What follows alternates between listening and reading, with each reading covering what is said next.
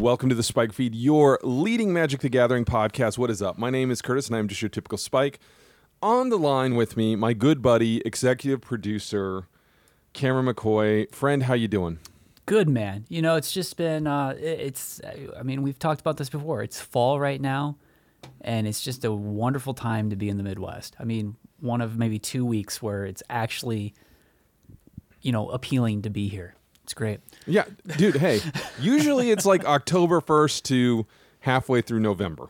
That's the real money time where things are really working out for us.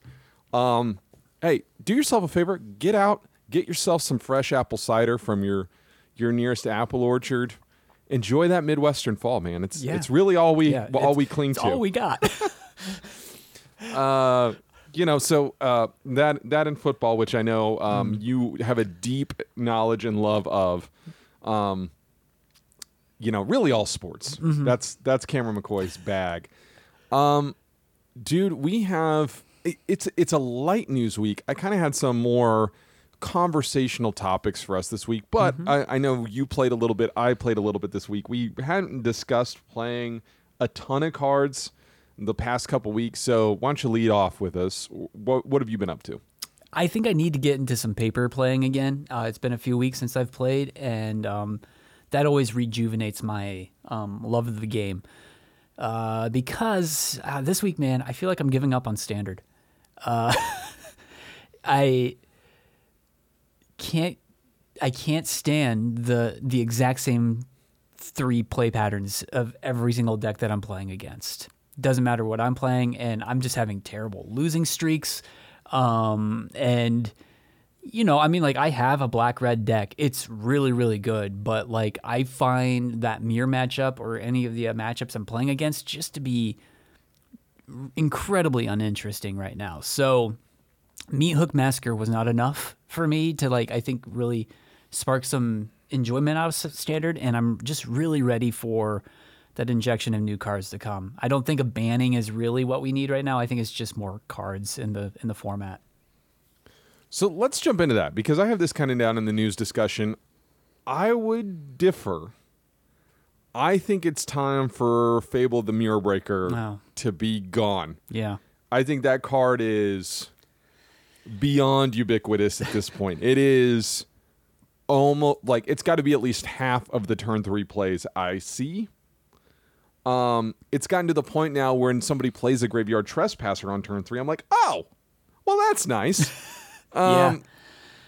Because Fable of the Mirror Breaker is far too good. And I honestly think, again, I know a lot of people are making Esper work.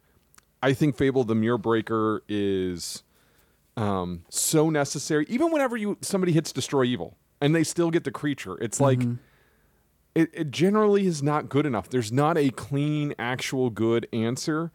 Unleash the Inferno is also one that people pointed to with me that's like, yeah, that'll answer it. And it's like, are we really talking about a 4-mana instant is the answer to this 3-mana saga? Yeah. Clearly it's not doing the work.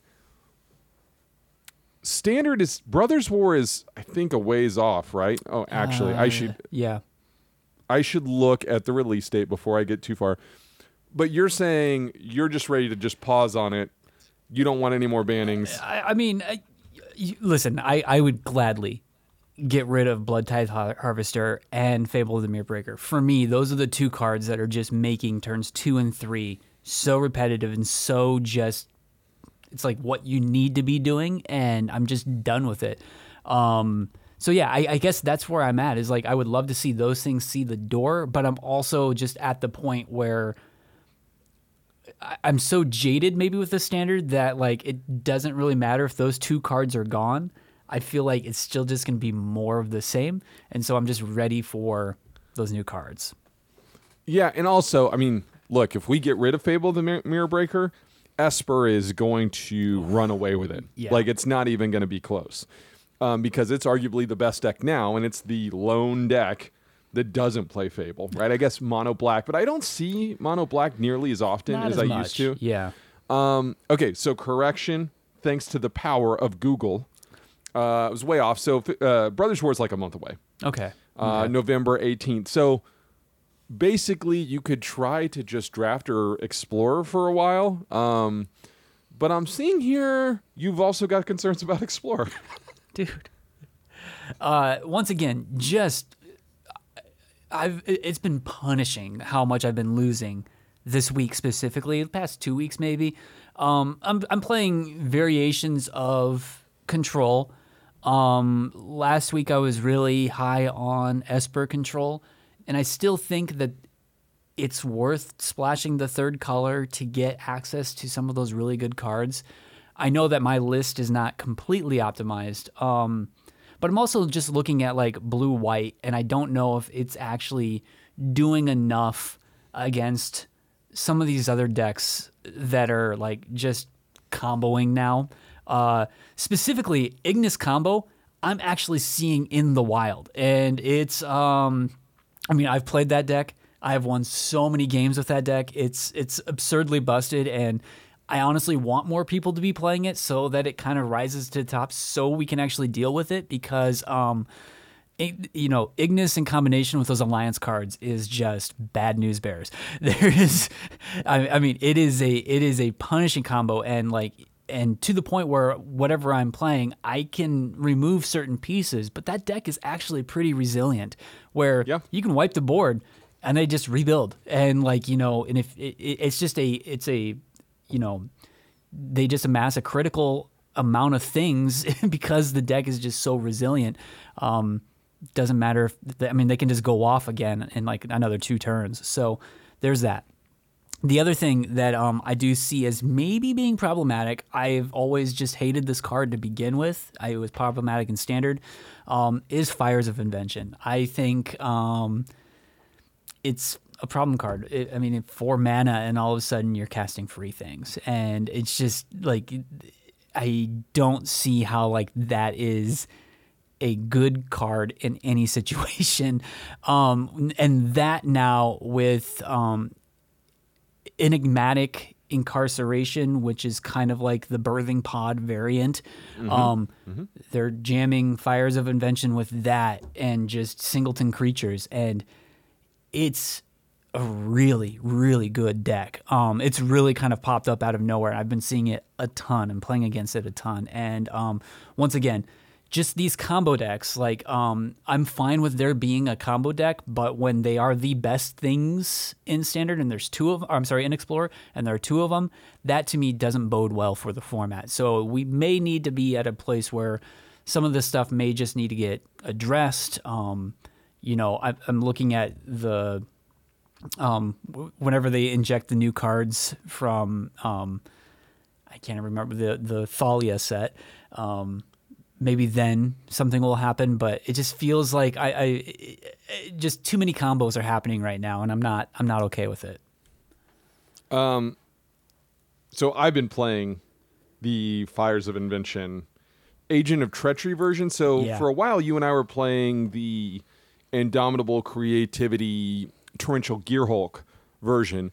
Well, now once people have gone to, and by the way, I don't know if we should say this or if it's obvious, but these are all Yorion decks too, right? Because the companion mechanic, especially as it's in its current iteration and even in its previous iteration, really plays well with Fires of Invention, right? Yep.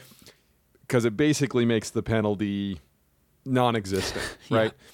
And so Explorer, I would like to see them deal with that, because there's probably, like, you could say there are 3 different decks. Like, there's traditional Fires, there's the blue-red Indomitable Creativity deck, there's the Enigmatic Incarceration kind of, Birthing Pod, right? It's really a survival of the fittest deck too, however you want to look at it. Those 3 things are all going about stuff the same way, right? It is cheating in things and taking each other's stuff / massive magnum opus on turn 4 or turn 3, on and on and on. So it kind of leads to these uninteractive, uninteresting games. And I don't know, maybe Explorer just isn't accurately represented on things like MTG Arena Zone and MTG Goldfish. But like this whole idea that Siege Rhino decks are good in this format, A, I never play against them, and B, I have no clue how those decks beat what we're talking about, what we're discussing. It seems like, especially when you're black-centric, like, or you're Jund or Junk, like, one Beseech-You is supposed to answer this stuff. Like, it's crazy, right? Yeah. And like you, I've kind of found both formats to be really problematic. I win a lot more in Explorer because I feel really comfortable playing broken Magic, which maybe that's a bad sign. And I don't think Standard is broken. No. I just think it's hyper repetitive because the pool of cards that you should be playing is incredibly small because A, it's a small set, and one color / one card is so much better than everything else you should be doing that you kind of get into these really repetitive cycles in which there is no way out. And it leads to me playing poorly and playing uninterested Magic, which I think is like one of the big issues that I'm having with, like, last week I kind of went through what you were going through where I was up one night and I had lost like 7 matches in a row. Yeah. And again, I was scooping early because I think I actually said this on the show that, I needed a third land. And it was a tap land and they played a Fable of the Mirror Breaker. It's like, why am I even playing the rest of this game? Like, it is same with Rafine. Like, they hit a Rafine. So they go like Tenacious Underdog into Rafine. My third land's tapped. Okay. Yep. This is a dumb waste of time because there's just not a lot of good catch-up mechanisms. But I think both of these things are rescuable. To your point, let's have Brothers War hit Standard and let's see. But Explorer exists in this weird spot where because we're still missing Pioneer cards, right? Like, we don't know how a card like Spell Queller would line up against a Fires of Inventions deck. You know, and these things matter. And banning something before Pioneer gets to ban it seems a little strange. And WotC seems to be mildly or heavily disinterested in Explorer. It's kind of like, hey, fine, we gave you Explorer, whatever. Please leave us alone about Alchemy. Also, would you mind playing Alchemy? Yeah. Have you looked at your settings and how they're all set to Alchemy? Have you noticed that all the old sets, if you want to go back and draft them, you get Alchemy cards, Alchemy. This is where we're at, right? Okay, so we're just putting on our amateur business person hat, right? So this is not us, like, look, I just think there's some trends here. We usually are not the podcast that's like, have you seen the quarter results for Hasbro? Like, I don't really care, okay? I personally don't invest in Hasbro, and no offense to anyone out there, I don't know how you would see this as a good investment, right? But whatever. You do you. Curtis is not a financial advisor, right? But their profits were down, and so they had some kind of notable bullet points that I think are worth talking about. So there's this whole concept of they think the release schedule didn't line up. And then I shared with you this chart under product saturation. And again, I think there's a narrative that amongst some players and some content creators that, yeah, you may not like it, but these guys are like geniuses and they're making things so profitable and you're so silly for even questioning them. And then you look at this product saturation chart that's been floating around Twitter and whatever. I should source it, but I don't know who it came from. I just saw it floating around. However, it's incredibly accurate. So like on the 22 chart, you'll notice that, so like it starts at 93 and you have 4 sets, which by the way, 3 of them are alpha beta unlimited, right? So effectively there's like 2 or 3 releases, right? And then it kind of goes in, and then as the years go by, like massive jump in product release to where we're off the chart, and then at the bottom it says plus 48 additional sets. And this is including, you know, all kinds of special releases and all of this.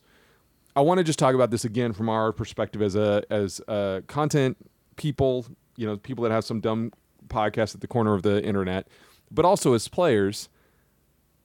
I 100% think we've reached product saturation because often I'll see cards on Twitter and I have no idea if it's going to be a card that I can play with. Mm-hmm. Like, I don't know if it's Standard, Commander, Legacy, Unhinged, Unglued, whatever.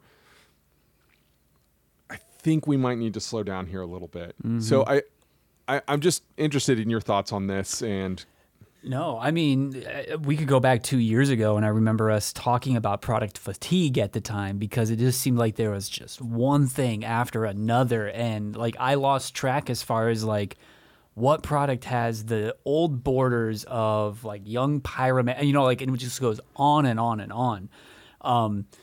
This is also the time when, like, you know, we're seeing like a really aggressive push. This product, like in 2020, 2019, the aggressive push with like Historic at the time and like all those sorts of things. And we saw like, you know what? I'm just going to say it right here. I think the companion mechanic might be to blame for all of this because they think they align as far as when product fatigue started to happen.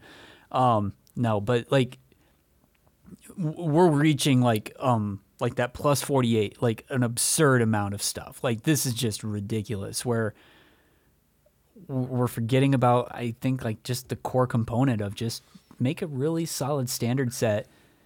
And I don't know. I mean, I get it because maybe, yeah, the profits are going to be down and like it's a company and they're trying to constantly grow.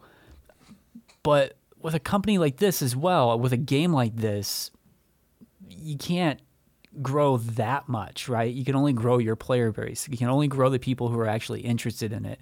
Otherwise, you're reaching Beanie Baby level territory here in 2022. yeah, I would also say that like almost everyone I know that's in my category is spending less on Magic. Mm-hmm. Like I hear this from people all the time, acquaintances, guys that I used to play with, this kind of thing. Like there's kind of a point where I've thrown up my hands, and I would say anecdotally, it's really hard to get emotionally invested, even in sets I like, right? Like whenever you had a very limited, hey, these are the 4 sets that came out this year or 5 sets, I had feelings about those sets, right? Mm-hmm. Like even ones I didn't like I didn't really love Scars of Mirrodin, but I can tell you the ins and outs of that set. I got to like marinate on it for a while, and I bought a ton of product, even though I didn't necessarily love it, because that was the option, right? And you know, we've talked about this like with like Apple. Like I feel like they've lost their way in a lot of ways too, because it used to be their product line was what, 6 products or something that were really refined and honed in. And this is, I don't know how many more parallels we have to draw to. This is the comic book bust market. Yes. This is exactly like once we started down the thing of variants, and I should say that once we started out, like we locked in the reserve list for starters. Then the speculator bubble started. And then we're like, hey, we're gonna anything that's not on the reserve list, we're gonna print 7 million variants and secret layers and blah blah blah. You like the product quality and identity is so dissipated now that it's really, really hard to glue on. And if you're a new player, I don't even know where you start. Like what do you even tell someone that's starting to play Magic? I guess just download Arena? I guess. And welcome to Alchemy. Yeah. Good luck sorting that out. Yeah, Alchemy is really the motion smoothing of the Magic world, isn't it? Seriously, right? Yeah, it's built in. You gotta tell them to turn that setting off. But along with this, and along with my comic book / collector's bubble stuff, I don't know if you saw this, but there was a period where there's too much product on Amazon, so Amazon started slashing their. Now these are not booster boxes, dude. These are like set boxes. Like you remember the set boosters or whatever. So things that are normally $200 got slashed to like $80. Ooh. So clearly they're not moving them the way that they thought, or like there's no reason you would put that kind of a discount just willy-nilly for fun, right? Yeah. And then of course those got posted, and then a bunch of LGSs were like, well, hold on, how can I compete with this price? Right? Yeah. And then I think as a collector, you have to say, wait a minute. If these things are getting sold at this rate, what does that do in terms of price? If I'm really a true collector and I'm looking to actually have money inside of Magic cards, why would I be buying anything new? Why wouldn't I just stash it with 93, 94, 95 cards and then be done with it? Mm-hmm. So this has all the makings of some pretty concerning trends, is what I'm just getting to. Yeah. Hopefully I'm just being Chicken Little and everything is fine. Doesn't feel that way, though. Yeah. No. I mean, I mean, you can look at a chart like they have here and look at it 10 different ways. You know, I realize, like, you know, a lot of the extra products that they're being released are like things that are on Arena and are digital only and are just there to, you know, expand Arena, which cool in some ways. But then you also just have to look at all the printed stuff that, like, the actual physical product that you're buying. And there's just too much of it. Too much of it. And I don't need Transformers, man. I don't need that in my game. Yeah, and they also kind of had this thing of like, hey, now that we're doing the Universes Beyond, the licensing fees are really hitting us hard. It's like, okay. Yeah. Weird. Who would have seen that coming? So speaking of this, Cameron, I do want to give our outside perspective a little bit on Flesh and Blood. So, like, I've dabbled in it a little bit, enjoyed the game. One big barrier for me is that there's no digital client. But this hit me kind of hard because what lined up with the 3-year anniversary is that the game shop closest to me has fully replaced Friday Night Magic with Friday Night Flesh and Blood. And they built like a room for it. And also, I watched, I think it was the Tolarian Community College video on it.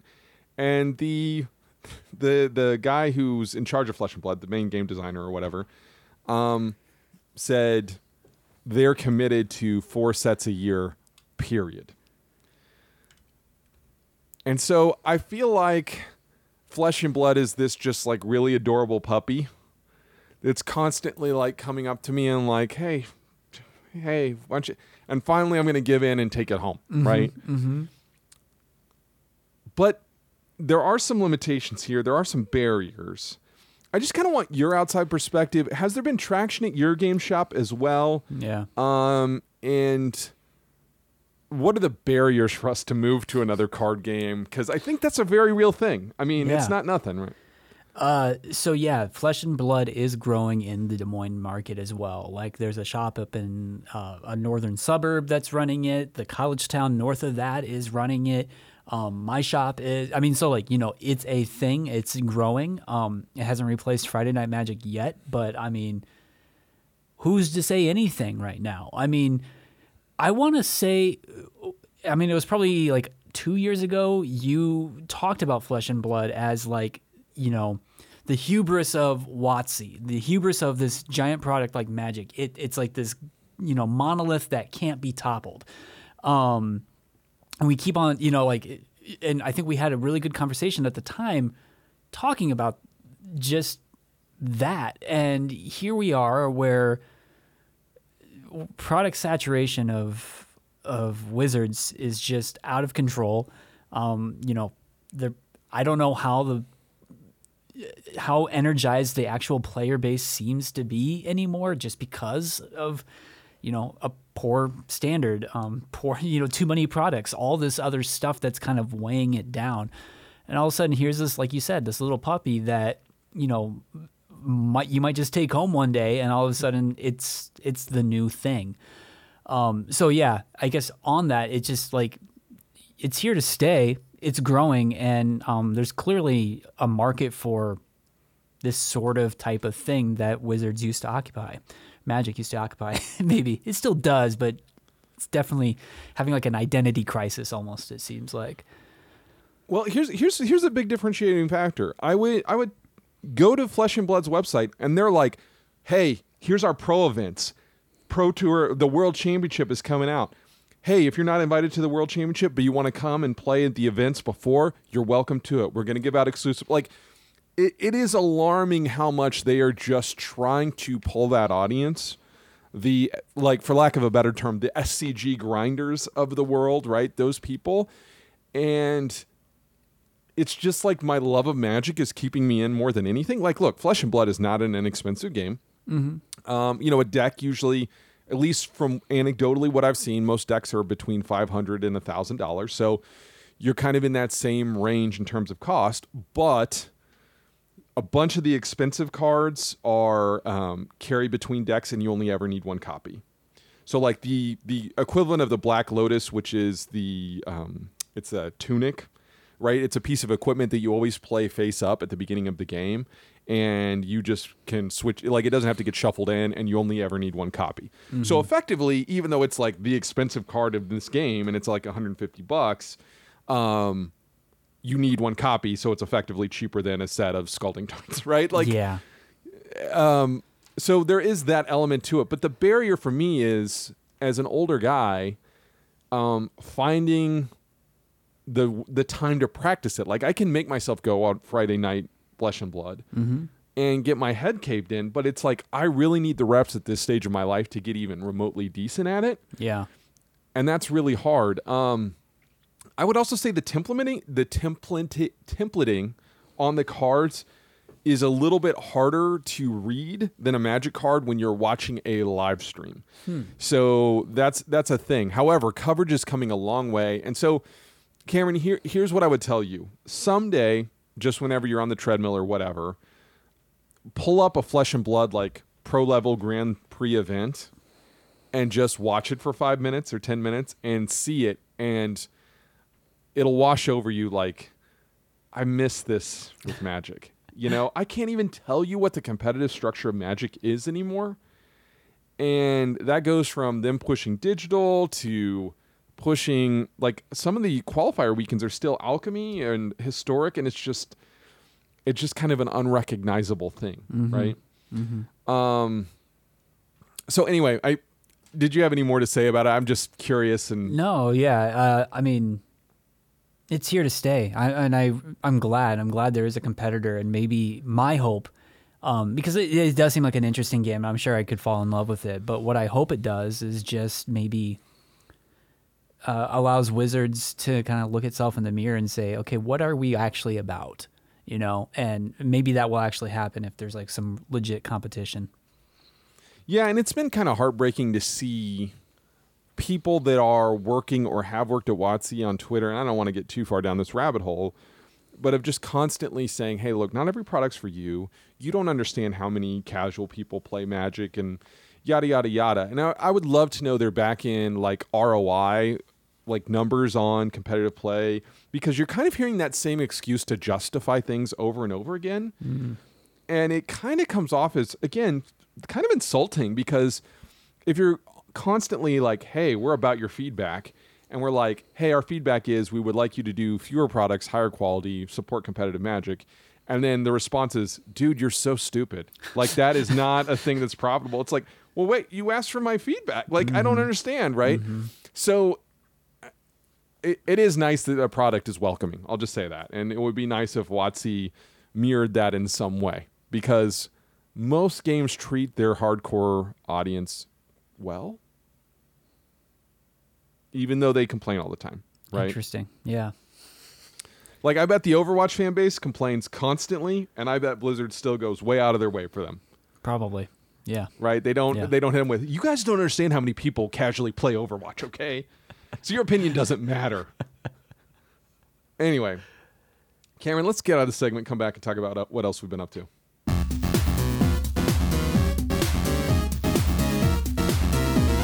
So, Cameron, we're kind of on the precipice of all the holiday video games, of which there are alarmingly few. I think we're still kind of feeling the effects of COVID. Mm-hmm. Yeah. More so now, I think, than we were even last year, right? Yeah. Yeah, and that lines up with, like, and last year we saw a bunch of issues with TV productions, right? I know you didn't watch Wheel of Time, but man, that was very clearly affected by COVID towards the end of it. Like, and so, like, supposedly this also affected Boba Fett significantly and Captain America and the Winter Soldier. I mean, who knows? But now we're seeing this with video games where it's like this fall is happening, and it's like, wow, usually there's like 10, 15, 20 games I'm just choosing between. Yeah.